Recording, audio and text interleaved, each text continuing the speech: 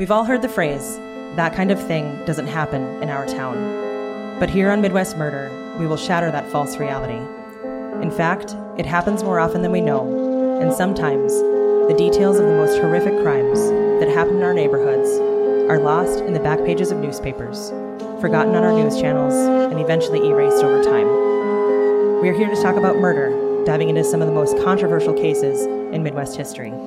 The show will not shy away from the morbid details of these horrific events and the often ugly truths behind them. What you will hear is a detailed timeline of events, perspectives from those closely involved, and analysis by experts. What you will feel is the darkness that surrounds each story, the innocence lost by the victims, and hopefully the justice that was ultimately delivered. Don Palumbo. Jonah Lanto. Damn glad to be here with you, pal. Yeah, you too. Yeah. It's been happy brunch day. Minutes. Yeah, happy brunch. This is weird. It's weird because I always begin shows with and tonight on Midwest Murder, and ain't no tonight on Midwest Murder. There is no tonight. If we're still here tonight, there are issues. It's not a problem. Yeah. It's a lot of fun if we're still here tonight. Well, it might not be a problem for you, maybe me, but yeah. the first ever, I think, what should be a tradition. Yeah. Bougie, boozy, bloody, not so bitchy, brunchy at Atypical Brewery and Barrel Works. I like it. Our longtime Minot partners. Yeah. Supporting Buried Alive today, all kinds of good stuff. Yeah. Thank you to you guys for being here this afternoon. Thank you to Atypical. We love our partnership with you guys, and it's super cool. Thank you. Also, big thank you to everyone who rates and reviews our podcast. It does amazing things. It helps us out tremendously. You might not think that it matters, but it really does, and it does help us move up the charts, which we have continuously done because of you guys. And we are so very, very grateful for the comments, the feedback, and the support. Even the not so nice comments. They're fun. They're fun. Yeah. We have fun with those. We've got a t-shirt idea coming out. If you were here last year, Intellectually Lazy, that might stick out to you, but we've got a t-shirt idea coming for that. So it's good.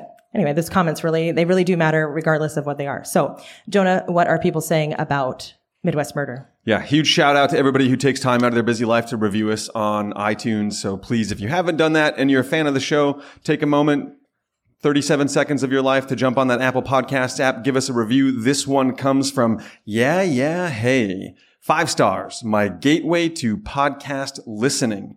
I started listening to Midwest Murder nearly 2 years ago, and it led to all the podcast listening I do now. This show is amazing for first-time listeners in the podcast world or seasoned veterans. I love how they open each episode with a timeline to place you in the right setting. It's been great to hear so many stories that happen right in my home state of North Dakota and the greater Midwest region as well. Jonah and Don both are remarkable storytellers and complement each other well with providing a balance to the show so that it doesn't weigh you down with the heavy subjects at times. I admire how sincere they are with covering tough topics and delivering the story to inform, not just entertain. If I could offer one thing, I wish listeners could submit cases that they wish to be covered in eventual episodes. I hope to make it to a live show soon. Well, let me drop some news. We are always taking ideas, show ideas, episode ideas. Newsflash. Message us. In fact, that's where we've gotten a lot of our cases, especially outside of North Dakota. Message us on Facebook, Instagram, whatever. Yeah, if you know of a case that you'd like to see us cover, just remember we don't do open cases. These are closed cases on Midwest Murder. Send us a message. We can't always guarantee that it's going to work out, but we really do look at each and every one that is sent to us and consider it for a Midwest Murder story. And I'd say at least 10 plus or more of our stories have been fan suggested. So big thanks for that review. This next one comes from Lindsay, 1987, 5 stars in love. Love this podcast. I've been nonstop binging. I desperately need a live episode in Indiana. Okay, Indiana. That's itching. It's a long way from home. It is. It's itching towards Ohio, which we know how I feel about Ohio, but they're still part of the Midwest. I'm just kidding. Ohio is going to come for me, and I really don't have anything against them. I guess I kind of do, but that's a whole other episode. I'll cover my hatred for Ohio, my love-hate relationship with them. Stop blaming Cleveland for your problems. I should stop talking about Ohio, right? So be sure to check out our merch as well. We're always looking at adding new designs. So if there's a phrase you think that we should add, send us a message via social media, email, carrier pigeon, whatever you'd like. And to order, check out our socials for a link or go to tooManyShirts.com/Midwest murder. If you send me a message via carrier pigeon, I promise I will fulfill whatever you've requested, because that would be awesome. I wouldn't even know how to start with a carrier pigeon or to receive one, but I imagine if it's meant to be, it'll be. If a carrier pigeon lands at my house, whatever it's telling me is getting done. Mm-hmm. I promise. That's some shit that's happening. We also have launched what some would call a fan club or a flan club, whatever. But we call it Club Midwest. And signing up to be one of our Midwesty besties for $10 a month gets you access to exclusive virtual recordings, which we're about to drop. The first of which is about to come up. Yep. And host interactions, episodes up to 7 days earlier than the release date, and entry into our monthly merch giveaway, which I'll be dropping on Tuesday. Also pre-sale access codes. Oh, yeah. So all of our Midwesty besties, you get pre-sale to before live public on sale for all of our shows. So big thanks to everybody who's jumped in to support Midwest Murder. Again, this is an independently produced podcast. So this is what Dawn and I do for a living, and every dollar counts for us. Thank you. It does. Yeah. It helps us get case files, keep the lights on, all those things. And we pay bills, you know. The show is brought to you in part by Midwest Memoirs. Have you ever wondered how the stories of the people you love most will live on after they are gone?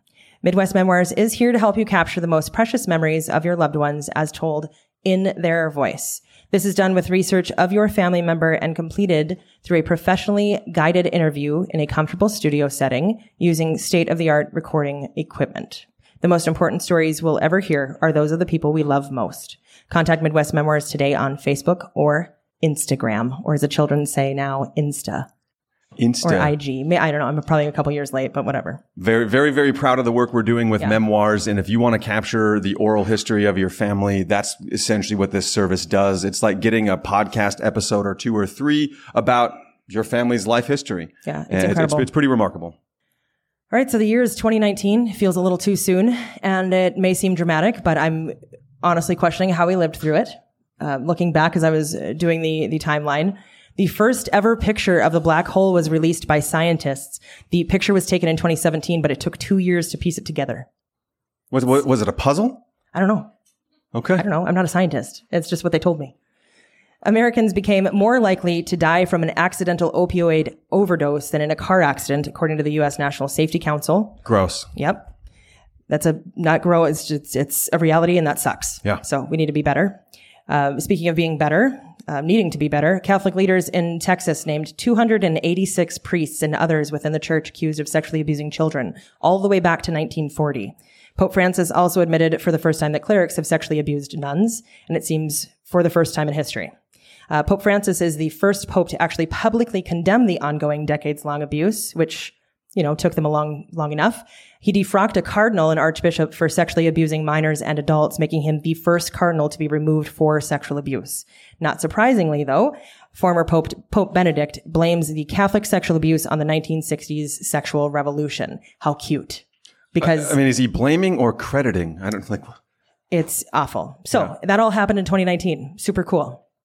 California Governor Gavin Newsom announced an indefinite moratorium on the death penalty because it discriminates against marginalized communities. Reported for the first time, and according to the Cornell Lab of Ornithology, after striking tall buildings, 600 million birds each year are killed. Chicago is the worst. Holy shit. Yeah, it feels like a lot. Notre Dame caught fire and destroyed its roof and spire. The World Health Organization announced it no longer classifies transgender as a mental health illness. I would like to remind you that was 2019. A study finally put a price on the value of thoughts and prayers. Apparently, the average Christian is willing to pay $4 for a prayer, while the average atheist would pay $3 not to receive one. So I found that those were interesting notes of 2019. That's hilarious. Also in 2019, Missy Elliott was the first female rapper inducted into the Songwriters Hall of Fame.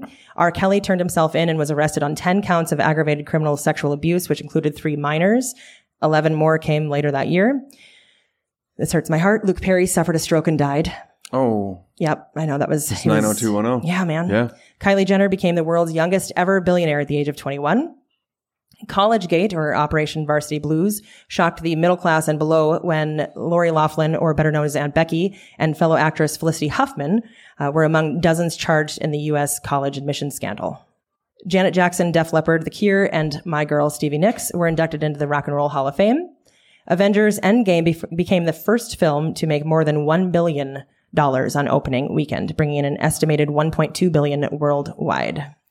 In sports news, in 2019, Super Bowl 53. I'm so glad that I do the math beforehand because I would just be like Super Bowl a lot. Because at this point it's like an L and, 3 I's and I panic and then I have to do math and it gets weird. Super Bowl 53, New England Patriots beat the LA Rams, making it the 6th Super Bowl victory for the Patriots. Unfortunately, I'm guessing they probably won't have many more of those in the near future, but it's fine. Yeah. U.S. national women's soccer team sued the U.S. Soccer Federation for equal pay, filing a federal gender discrimination lawsuit. And that same year, the U.S. won their 4th title when they beat the Netherlands 2-0. Let's not talk about the game this morning, because it will not be repeated. Tiger Woods won his 5th Masters title, which was his 15th major and first in 11 years. St. Louis Blues defeated the Boston Bruins, taking the Stanley Cup final. And in NBA history, Toronto Raptors beat the Golden State Warriors, winning their first ever championship. Babe Ruth's jersey was auctioned off for $5.64 million, making it the most expensive sports memorabilia item to be sold. And in the MLB World Series, the Washington Nationals beat the Houston Astros, winning their first title in franchise history. So that's 2019 in a nutshell. That's 2019 in a nutshell. And those are the things that I chose to cover. And may I remind you, we're here for a murder story, not a timeline story. I know, but it's good to be in the system. It's good to be thorough. It's good to be in the map, right? Yeah. Yeah. There were a lot of notable things in 2019. You're a good woman. Are you shit-talking me? And thorough. Are you shit-talking me? No, not at all. Oh. I've never done such a thing. Yeah, sure. That's nice. At about 7:19 a.m. on April 1st, a typical spring day, Justin Bachheim, one of the newest employees, or as he referred to himself, the FNG, arrived at work. He chatted with a coworker outside while smoking a cigarette, and at about 7:25 a.m., he went inside the shop to start his workday. Before going inside, he noticed that his boss's pickup was not parked in its usual space, which seemed a little bit out of the ordinary. Do you know what FNG means, Trevor? Fucking new guy. Okay. Yeah. Thank you. I was dead stopped at FNG. I know. He was ready to start typing in the thing. I'm like, no, it's, yeah. So sorry, I didn't want to say the F word so soon, but here we are. Thanks, buddy. I forced it. Walking into the door of the shop about 10 feet from the door and to Justin's left, his big boss laid on the ground on his left side and surrounded by his own blood and broken eggs. Justin's boss, who had chickens on his hobby farm, was known for bringing eggs for his employees. Immediately, Justin thought his boss had slipped and fallen. Or fallen, and he called 911 for help and was instructed by the 911 operator to roll his boss over and begin chest compressions. Assuming it was a medical emergency, he complied, and even though his boss's eyes were rolled back and he assumed he was deceased, he continued to do the chest compressions. The 911 operator counted for him, trying to help him keep his pace. Justin's exhausted, breathless voice counted with her. Approximately 5 minutes after calling 911, emergency services arrived on scene and took over. Justin went to the bathroom located in the shop to wash his hands, which were now covered in blood. Walking out of the bathroom, he was promptly escorted out of the building. With a typical workday beginning at 8 a.m., employees began showing up for work, but were met by law enforcement not allowing them to enter the building. One of those employees was co-owner Jackie Faulkner, whose husband was lying in a pool of his own blood mixed with dozens of broken eggs. When Bruce Tessness, an officer with the Mandan Police Department, arrived on scene, paramedics showed him the wounds that were on their patient's chest, and he immediately requested detectives to respond. Employees had their systems and routines in place at RJR Maintenance and Management, which is located in Mandan, North Dakota. Every morning, co-owner Robert Faulkner, along with his right-hand man, Bill Cobb, and one of the lead maintenance workers, Adam Fuhr, had coffee together at the shop, referring to it as their, quote, coffee club. RJR was a close-knit group, and it was clear. Robert Faulkner and his wife, Jackie, purchased the company and made it their own sometime in 2011. Specializing in commercial and residential property management, the company managed over 1,000 units in various North Dakota towns. April 1st was similar to every other day, except for an unexpected visitor. Bill and his wife, Lois, also an employee, arrived at 6:30 a.m. and 6:40 a.m. respectively. Adam Fuhr arrived at 7:01 a.m., followed by Robert Faulkner at 7:06. All would be dead within 30 minutes. The killer arrived at approximately 6:47 a.m. and was gone shortly after Robert arrived at 7:08 a.m. Chilling. When Morton County investigators arrived and realized the magnitude of the scene they had on their hands, it made sense to bring in the North Dakota Bureau of Criminal Investigation, or BCI, for assistance. The RJR headquarters was and is an incredibly expansive building, so processing the entire place was no easy feat. Investigators began their walkthrough, and to the left of the shop door, where paramedics first began working as though it were a medical emergency, was Robert Faulkner. It was evident that he was in a struggle with the assailant because of what appeared to be defensive wounds on his palms and left upper arm. He had been stabbed 11 times, along with significant cuts to his face. There were 3 stab wounds to the front of the chest, 2 to the left side of the body, and 3 to the back. The fatal blow were the 3 stab wounds to the front, which cut into his heart. They would have caused death within 10 seconds to 5 minutes. Broken eggs meant for employees surrounded his body, along with bloody shoe or boot prints. Blood drips, which were believed to have belonged to the attacker, led the way to Adam Führer's body. He had been shot 3 times, 2 to the back and 1 to his right upper chest. There was no stippling or gunshot residue. Investigators believe that Adam was facing away from the assailant and then turned towards him.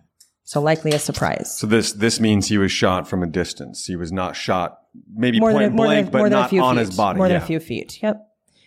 He also had 5 stab wounds to his neck, 3 to his upper chest, and 3 to the right side of his back.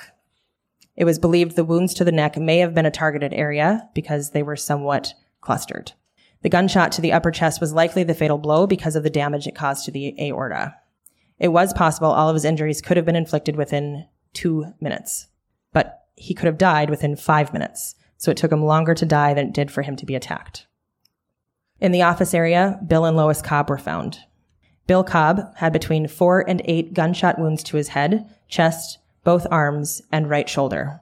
It was difficult to narrow down how many gunshot wounds there actually were, because it was possible that more than one wound was caused by the same bullet.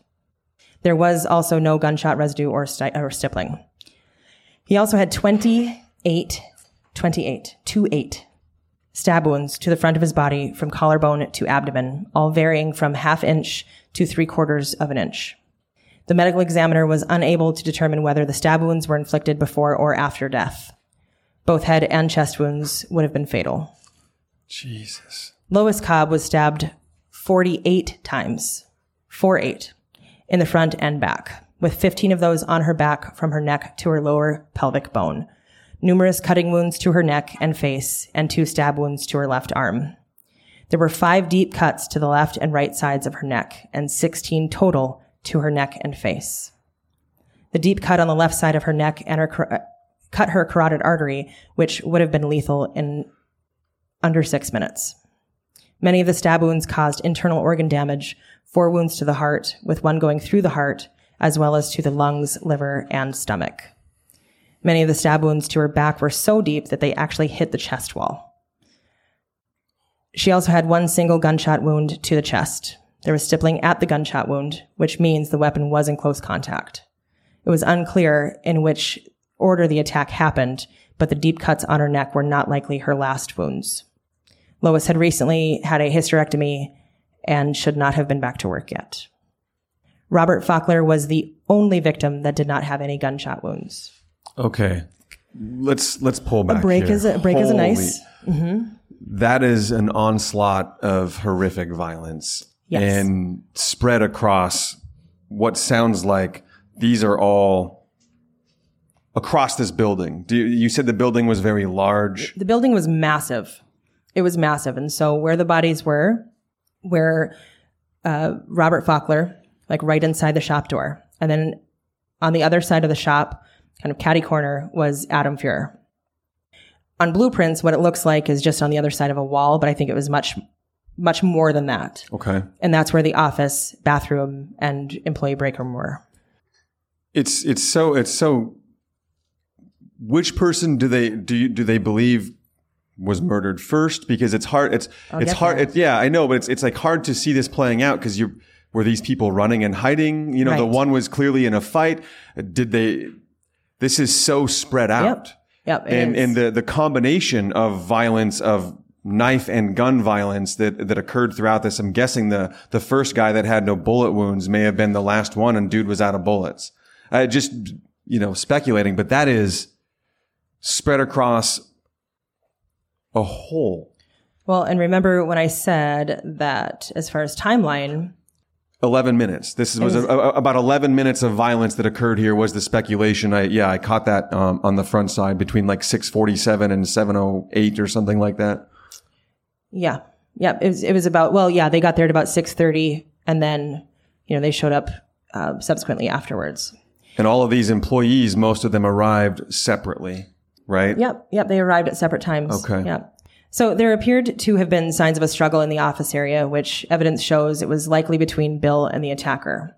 In the middle of the office area, the fire extinguisher was in the middle of the floor, and a chair appeared to have hit a wall before resting in a tipped-over manner. And you can imagine the amount of evidence processed in a scene with 4 victims and in such a large building. But aside from blood evidence, there was a fair amount of physical evidence as well. Yeah, this is hundreds and hundreds of pieces of evidence for sure. In the office, there was a bank card and a concealed weapon ID just tossed on the floor. Adam's wallet in the shop was found on the floor of the shop, with his ID being found separately. Investigators felt that the attacker was attempting to ID at least 2 of the victims. So it seemed as though their ID, after they were killed, their wallet was taken out, and the assailant may have been looking to, okay. Yeah. So looking for someone. In the shop. Maybe doesn't even know who. Well, we'll get there. So in the shop, there were copper jackets found in various places, and the absence of shell casings made law enforcement believe one of the murder weapons was a revolver. And even if the assailant had picked up all of the shell casings, it would be statistically impossible to retrieve all of them, given the time frame and the amount of space that this occurred in. Huh. So they were able to figure out that that's what it would come down to. There was also a zip saw on the floor of the shop, and investigators felt this may have been one of the murder weapons. While investigators were processing the bodies and evidence at the scene, an employee from Indigo Signs, which is less than 1 minute down the road from RJR, or 0.2 miles if you want to be specific, if you aren't from around these parts, we measure in time. This employee called law enforcement because a vehicle belonging to RJR Maintenance and Management was in their parking lot. Seems a little odd, right? Even though it's close. But unbeknownst to the Indigo Signs employee, that vehicle was typically driven by Bill Cobb. The vehicle would hopefully offer more pieces to this complicated puzzle, and in a pro move, BCI agents processing the vehicle sealed the doors to protect the integrity of the scene. That way, making sure that nobody got in or got out. Until it was time. Okay. Until they could actually process it. Investigators collected possible fiber evidence on the front passenger door handle, and there was a palm print found on the front passenger side door. There were also blood stains found, and those appeared to have been transfer stains. So possibly a getaway vehicle here. Potentially, yeah. Yep. And I think it's important to note that it's transfer stains. So if I have blood on my hand and then touch you, it's not actual cast off or anything like that. Right. It's because I had blood on my hand and then touched your arm. Blood not as a direct result of the violence that occurred, but that was on something. And yeah. So once processed, it did not take long for investigators to develop theories as to what possibly happened. It was possible the attacker could potentially have gone between victims, but it was also quite likely the victims were killed in a particular order. For instance, Bill and Lois Cobb first, because they arrived first, followed by Adam Fuhrer, and then Robert Faulkner. So remember the timing of it.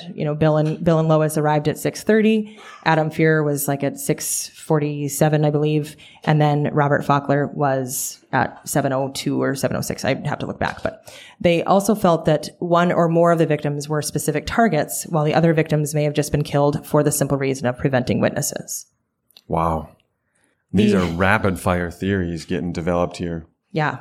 And the surveillance video offered a great deal of insight, even though none of the murders were recorded. So none of the murders happened on surveillance video and were not recorded. But not only did it show when each victim arrived, like I mentioned before, it also showed when the attacker arrived and left. Okay. Yeah, so that really helps with the timeline. Mm-hmm. And they were also able to develop an initial description for one attacker, and that's it. On the video, the attacker was wearing a mask, potentially orange in color, a jacket, also potentially orange, dark-colored pants, shoes, and gloves throughout the recording. The suspect was potentially driving a white Ford pickup between the years of 2004 and 2008. When they arrived, when the suspect arrived, they were carrying a wire tool, and when they left, they were carrying something against their chest, cradled in a football style. The video showed only 5 people on camera and no evidence to suggest another attacker was in the building. So under no circumstances was this a person who worked with somebody else. This person was it. They were the lone attacker. Okay. And otherwise, I mean, it would have been picked up on camera. They had cameras everywhere. Well, not quite everywhere, but close enough. Enough to cover all the exits and, Yes. and to really feel good about the conclusion of there being one attacker. Right. Within the first 2 days, law enforcement conducted approximately 50 interviews, interviewing all of the employees Of RJR. Right? And do we know how many employees they have? Not at that time. Okay. It's changed a bit, and they've had to hire more since this, obviously, but it was quite a few. And they also began developing a list of suspects, obviously. RJR employee Mitch Kessel was suspicious at first. He initially showed up for work that day, but saw law enforcement in the parking lot, panicked, and before they could talk to him, he left in a white Ford pickup. Oh boy. Which was similar to the suspect vehicle. So obviously they're thinking, this is our dude, that's that. No, he was not. He was not. That's a pretty quick conclusion. Right, yeah. It's we're going to wrap this one up. No, he was... Poor guy was probably just feeling paranoid on his way to work for some reason or another. And a lot of people don't feel good when they see the 5-0, okay? Right. I mean, he probably had pot in his pocket or something, you know? Lois Cobb's son was also on the list.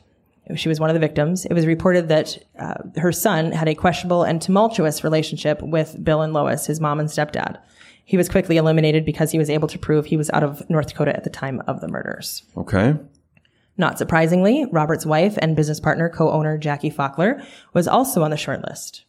After a forensic audit of RJR's finances and looking at the life insurance payout that she would have received for Robert, they were able to rule out financial gain as a possible motive for her to kill him. But as usual, there's a little more to the story than anyone knew, including her. While investigators looked through Robert's phone, they found more than enough evidence of an affair.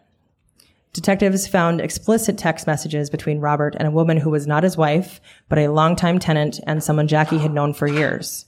Her name was Lisa Nelson. And the affair had also been going on for several years.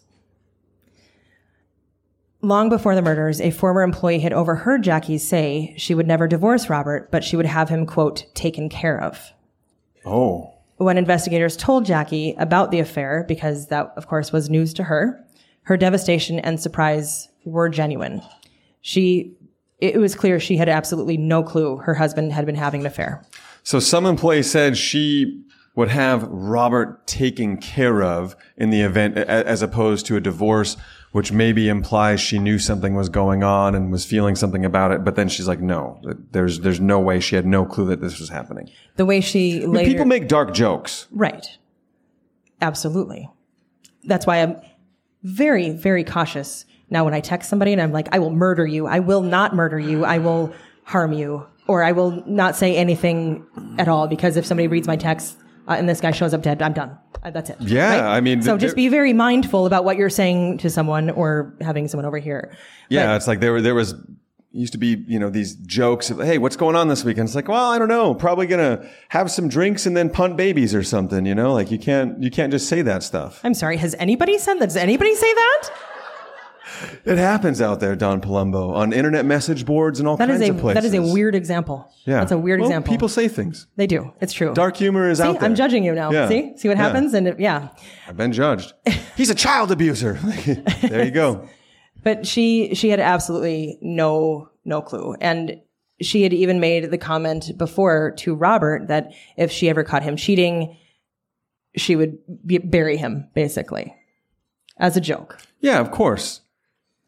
And that's what they chalked it up to. And eventually, they said there was no financial motive because what? The life insurance and the finances weren't great? The finances weren't in shambles, and she didn't need to kill him to get some money or anything. She had no financial motive. There was no gain for her there. It was all right. No. And so she was eventually cleared as a suspect. They chalked up those comments to just regular old banter. So who was the masked man in the white Ford pickup? Someone had to have seen them, and especially in the hours when the majority of people are going to work.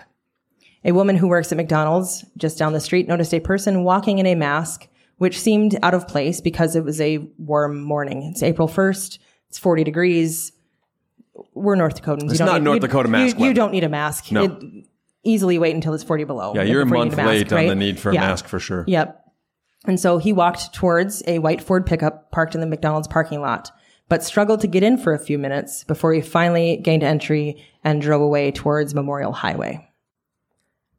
So also, how dumb is he that he can't get in his car? Why are you struggling to get in your vehicle? They didn't cover that. And with this information, investigators were able to piece together the potential route that he used or they used by using area surveillance video. The pickup had identifiable characteristics. There was rust on the vehicle in certain patterns and items in the back of the vehicle, in the cab of the vehicle. It was a snow-covered plate. So it was very, very easily identifiable for sure.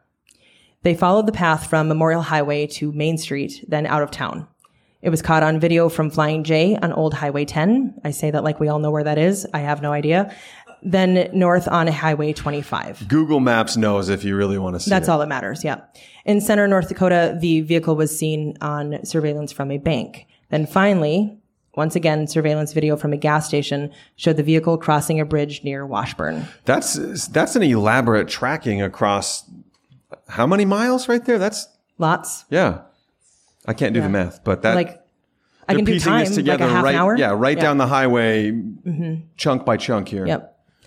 So it's possible, and remember let's talk about that. Put a pin in that because I want to bring that up at the end.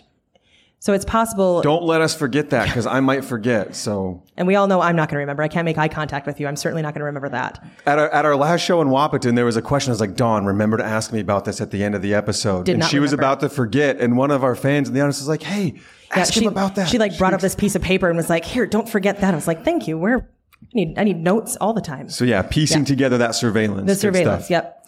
So it's possible the suspect had also been in the area prior to April 1st, 2019.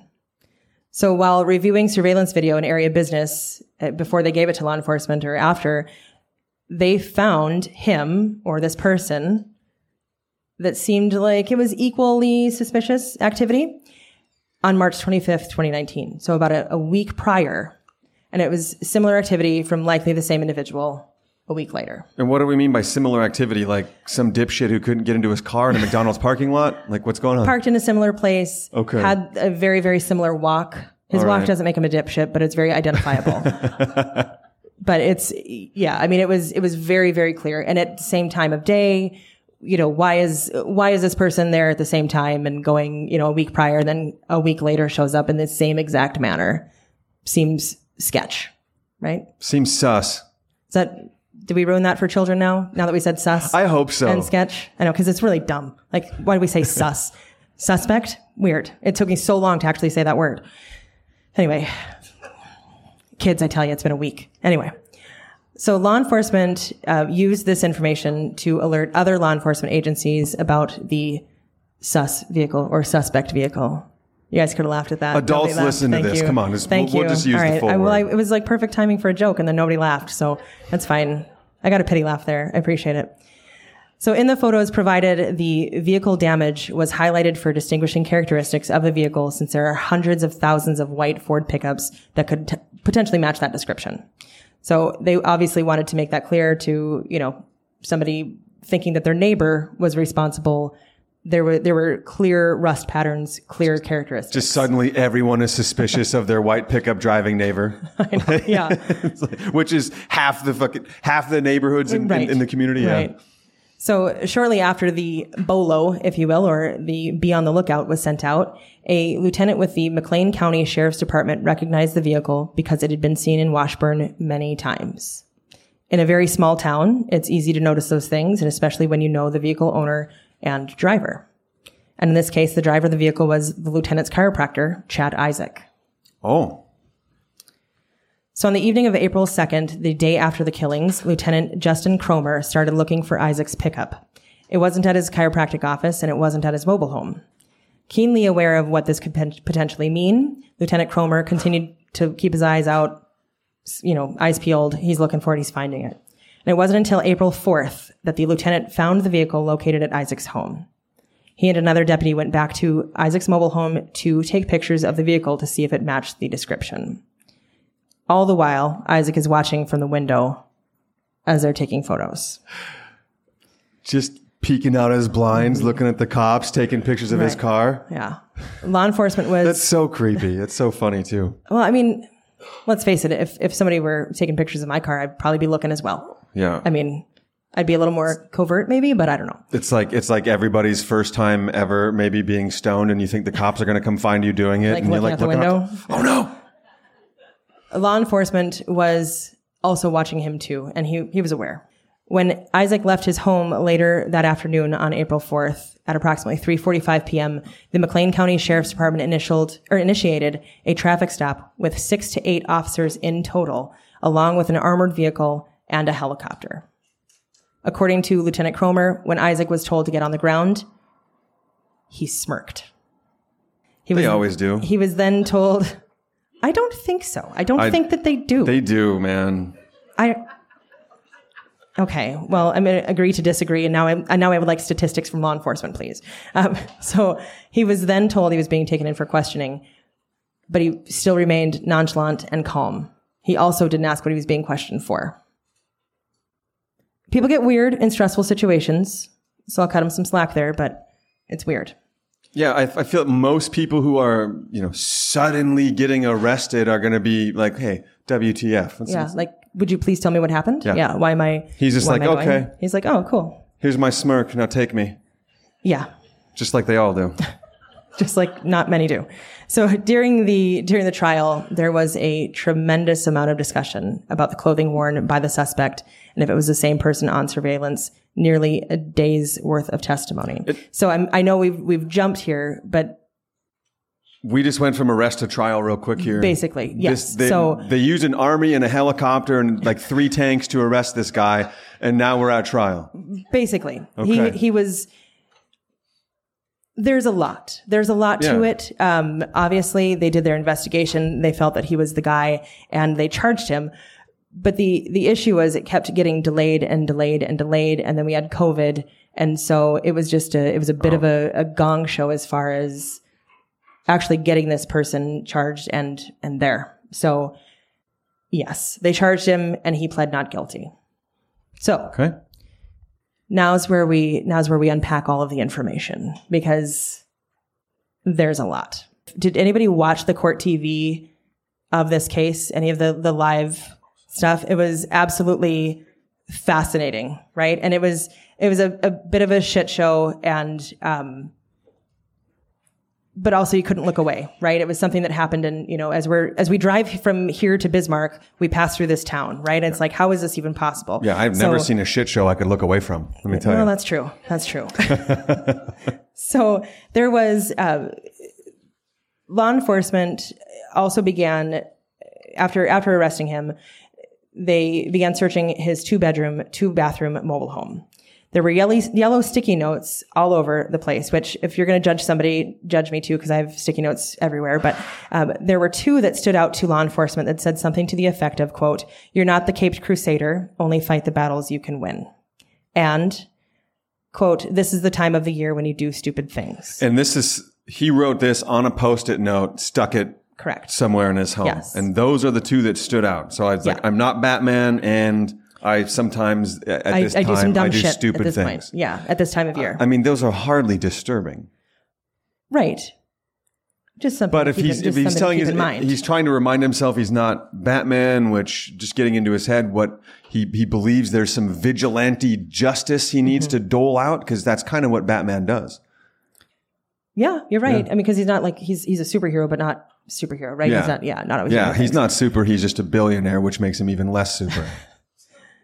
As they continued on the search, I could talk about Batman all day, and I would be distracted. So, as they continued the search in the bathroom located in the hallway, The smell of bleach was undeniable. It was overpowering. In the shower was a bottle of bleach, and in the sink was a watch that smelled strongly of bleach as well. Inside the washing machine was a 14-inch knife that looked as though it had been washed, and the knife tip was slightly bent. I know it's in the washing machine? It was in the washing machine. That is the most hilariously absurd place I've ever heard a knife being found. Also, can you imagine the sound that made as it went through a cycle? Yeah. Yes. Like, I imagine he left the trailer when that shit was going on. Yeah, I mean, You can't stick around to hear a knife rattle in the washing machine for 45 minutes. Right. Bleach cycle. And I know that's not what we should focus on. Think he threw his whites in there with it? Right, but it was weird. It's like, you put it in the washing machine? And you just didn't take it out? But then for days? You bleached your watch, but you didn't bleach the knife? Like, not that we want to give a person ideas or make them get away with it. It just seems you could have been just a wee bit smarter on it. Anyway. Also, but I know I said it, but it's important to note that the knife tip was slightly bent. In the dryer was... probably bent from striking a chest plate. There's that. In the dryer was an orange hoodie, a black and orange jacket, 2 black jackets, black pants, a reversible face mask, black shoes, and socks.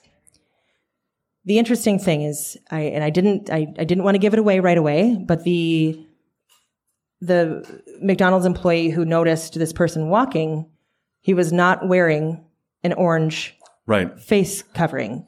On the surveillance video, he was wearing an orange face covering. The McDonald's employee saw camouflage. Well, guess what?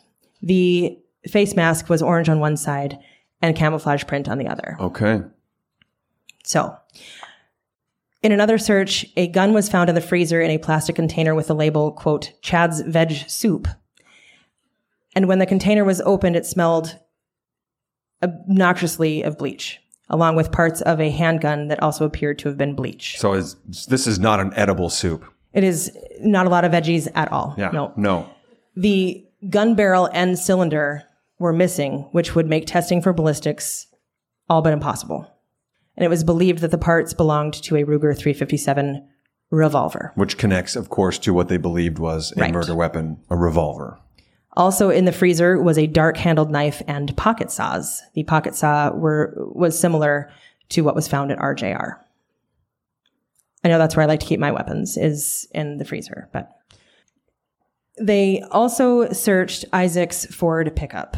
On the passenger side door handle, the passenger inside door handle, the rear passenger inside door handle, and the bottom frame of the passenger door footboard, blood evidence was found using the chemical Blue Star, which turns a bluish-green color when in contact with blood. Those samples were sent to the state lab. When law enforcement searched Isaac's office, they found a day planner with an entry that said, quote, Stay RJR me. I hope he understood his shorthand, but it doesn't say a whole lot. It just, gave it away with the RJR. It's like one of those weird little notes you write yourself and you promise you're going to remember what it means. And you look at it a month later and you're like, what the hell is this? That's why I have so many Post-it notes. Yeah. That's because I never remember. In all, law enforcement retrieved 38 items of evidence from Isaac's home, 23 pieces of evidence from his person, 37 from his pickup, 7 from his office, and 19 from Bill Cobb's pickup. And Bill Cobb's, of course, being the pickup that was abandoned just outside of RJR. At Indigo Signs. So the list of what they've taken, and normally we don't go quite into the dirty details on this part, but I found it pretty fascinating, especially since there was question over the evidence. So from the truck, the fiber that was found was an orange fiber, and that was found in the door handle of the truck. That's what they originally took. The fact that it's orange, that's a big sign. Also from William Cobb's or Bill Cobb's truck, they had orange fibers inside the pickup, swabs from the steering wheel, the gear shift bar, and the armrest, as well as the set of keys that were also swabbed for blood. From Chad Isaac, they took the clothing he was wearing, fingernail clippings, a DNA sample, orange fiber from inside one of his shoes, as well as, just other fibers found. Then from his home, of course, they took the watch, 9 spent shell casings, a drain strainer in the sink of the bathroom, orange mask, orange hooded sweatshirt, the clothing in the dryer, the knife from the washing machine, the gun parts located in the freezer, and the black gloves. From his office, the biggest thing that they took was, of course, the day planner. From his pickup, they took swabs of what they believed to have been blood from the door latch, the driver's side seatbelt, the blaze orange fibers on the driver's seat, as well as other articles of clothing inside the truck, and additional swabs. Interesting. The shell casings, the spent shell casings, is earlier the theory was that any killer may not have had time to pick up their shell casings, and now they've found what could be. Because what happens is they remain in the revolver. They remain there, so you have to empty them out. Okay. And that's how you get them. That's my understanding of it. When they had all of the evidence sent for testing, human blood was not detected on any of his clothing, but something to note is that it had been washed. And so, and the knife also didn't show any human blood either, but it obviously had been tossed around in the rinse cycle. And it's important to know that bleach or laundry detergent can break down or degrade proteins and DNA. So it's just because it's not showing up doesn't actually mean that it wasn't used. The gloves seized from his home didn't appear to have any human blood either, which for me, that sticks out because if those were the gloves that were used, you'd think that they would be covered, but impossibly covered in blood with all the stabbing that occurred. If that's the murder weapon, those are, I don't know how good of a washing machine you have with your bleach cycle, but I don't know if it's going to get them gloves for you. So his fingernail clippings, they were able to exclude Bill Cobb, Lois Cobb, Robert Faulkner, and Adam Fear from the sample because, again, he was wearing gloves. Okay. His door jamb swab, there was a partial profile and a mixture of 2 or more profiles. Robert Faulkner cannot be excluded as a contributor to the major profile, and the minor partial profile was at least 2 individuals, and Chad Isaac and Lois Cobb cannot be excluded. So that means there are, it's not saying it's absolutely them, but they can't be excluded. Sure. And oftentimes what happens with DNA is you're looking to be able to exclude somebody. Right. There's oftentimes with DNA that you cannot exactly pinpoint that it was this one person, but you can for sure say it wasn't them. Right. So, I mean, sometimes DNA can be very vague like that in these cases like that. It's sometimes forgotten that it's not, again, oftentimes it's used to exclude you. Right? Yeah, right. It's a piece of the vehicle plastic piece that was taken from Chad Isaac's vehicle. Robert Faulkner and Lois Cobb were not able to be excluded. Bill Cobb and Adam Fear could be. Usually I feel like I need a flow chart because our victims or our murderers have so many sex partners. But in this case, I feel like I need a DNA flow chart for the way this is kind of breaking down. It is. So basically, some can be excluded. Some of the victims can be. Some of them can't be. In a nutshell. And they took underneath his fingernails. And remind me, how long after the murders did this arrest occur? 2 days. Just 2 days. And no defensive wounds on Chad Isaac, or no like assault wounds, I guess, in his case. He did have some scratches, but of course he had a reason for them. Right? Okay. Yep. So he did have a reason for them. However, we see so many times in these extremely violent altercations, especially where a knife is concerned, that the assailant ends up with some self-inflicting wounds in the course of these murders. Sure. And of course, or in this case, would have defensive scratches, marks, something. Yeah. Yeah. But really nothing on him. Nothing on him. He had some scratches that were, I believe this will be the right use of the term circumstantial. Okay. You can put it there, but you don't have actual evidence or proof. Yeah. So during the trial, like I said, this went back and forth. And of course, if you're a defense attorney, your job is to make sure that your client is acquitted, is exonerated. And I think that they did a fair job of trying to bring those things in. There was a lot of drama with this because originally, and part of the delay at one point was one of his original attorney was like, I'm out. I'm not doing this anymore. And this was months before he was supposed to go to trial. And so they ended up pushing it to August. Then his backup, the secondary law firm was like, well, if he's out, we're out, because that's going to take too much manpower and we can't do this. And the judge said, no, we're not doing this anymore. And so they had to. And then another was partner. Was this public defender or hired lawyer? He had both, but Okay. it ended up being public defender at that point. So when going back to the surveillance, the surveillance video, their big thing for the defense was that there were so many gaps and holes that there's no way you can put him in this spot, because there were seconds, minutes, and even a couple of hours at one point. Looking at the surveillance videos and the way that they had it all pieced together, it's a nice try, but you can clearly see easy to poke holes in their timeline because of that surveillance video and the patches of time that are unaccounted for. Yeah. Yeah. Okay. So the trial lasted just a little over a week, and there were numerous witnesses, and I spent about 35 hours of my life watching just nothing but court TV over the last week. You're not alone in this area. No. So it was watching the trial archives were fascinating, especially after so much time had passed. But it was interesting to see the way the defense tried to bring up reasonable doubt. What did the prosecution put forward as a motive? They did not have one. He did not have one. That bothers me.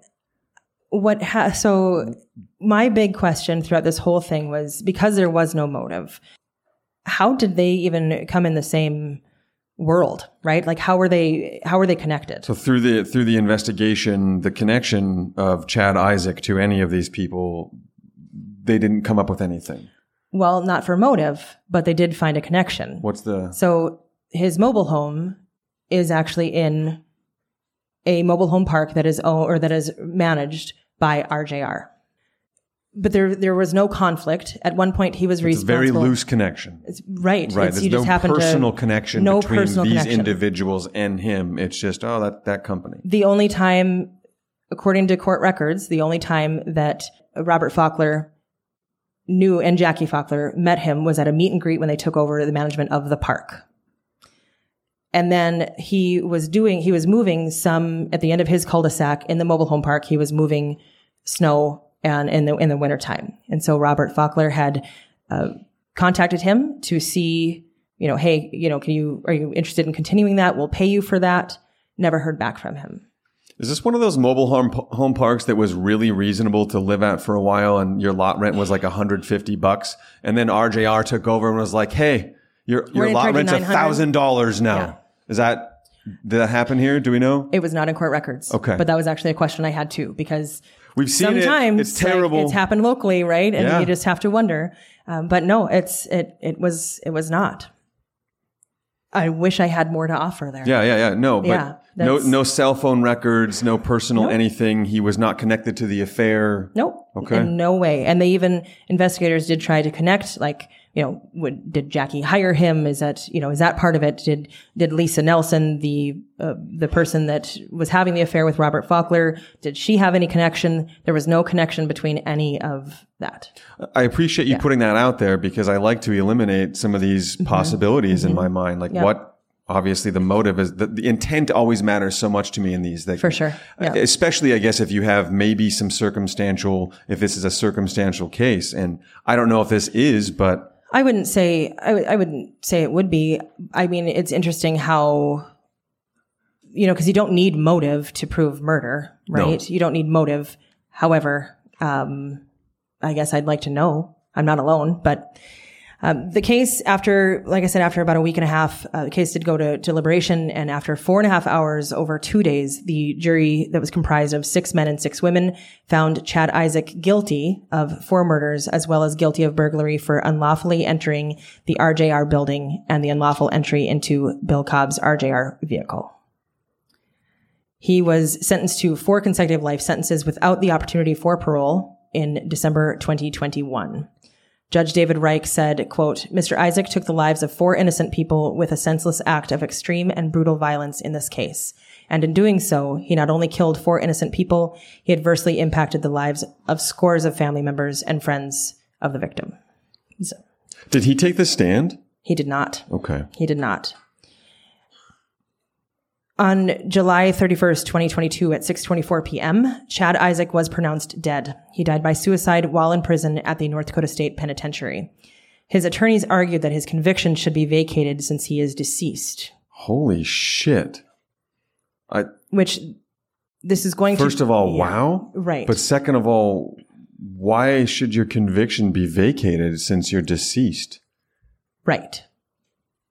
I'm not sure. I don't feel like that's how that works. No, I don't think so. I've heard better arguments for such. Right. And they did have, with the appeal, they did put forth a few ideas, right, and reasons as to why it should be overturned. Just because you die in custody does not mean that automatically gets overturned. Again, that's not how that typically works. Justice McEvers responded to the appeal saying, quote, his counsel argues the case should either be dismissed because the judgment is not yet final or the appeal should be decided on the merits. The state argues the appeal is moot and the judgment should stand. The judgment stands as issued by the district court. I feel in this situation that even if it was circumstantial for Chad Isaak to die by suicide, it does feel like an admittance of guilt. Oh, I don't know. For me, it does. I'm not, but this is very weird to have four people dead. You've got the situation where it's the belief that he's looking for someone by looking at these IDs. Mm-hmm. Then you're trying to identify somebody. So there was potentially intent there. You were wanted a specific target, and these other people emerged as in your way in pursuit of that murder. And things that came up that the defense used, they were trying to. The majority we are in the Midwest, and the majority of the employees carried weapons. Oddly enough, they didn't have an HR policy that says you can't carry it with you in the building. So were these victims were armed, you're saying? They were. So holy shit, they really? Three of them typically carried a gun.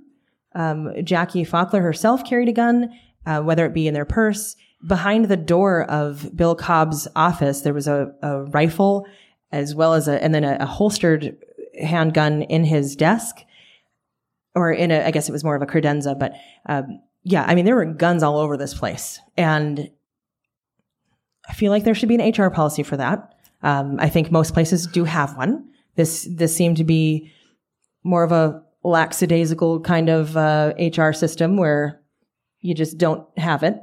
Sure. A very gun-friendly HR system. Yep. And, employees can be strapped. But they were all ruled out because they weren't revolvers, and it wasn't anything that mattered. So the defense was trying to point that it could have been, another employee, right? Or because they are in the property management business, that had to be an angry tenant, using examples of angry tenants and you've got some pissed off tenant that you're evicting, right? And they're, at one point they had pulled a gun on someone, or this tenant had pulled a gun on someone. So they used lots and lots of those examples, but nothing ever held water. Nothing enough that would, strong enough that would cause reasonable doubt, or someone to think that there was reasonable doubt of Chad Isaak's guilt.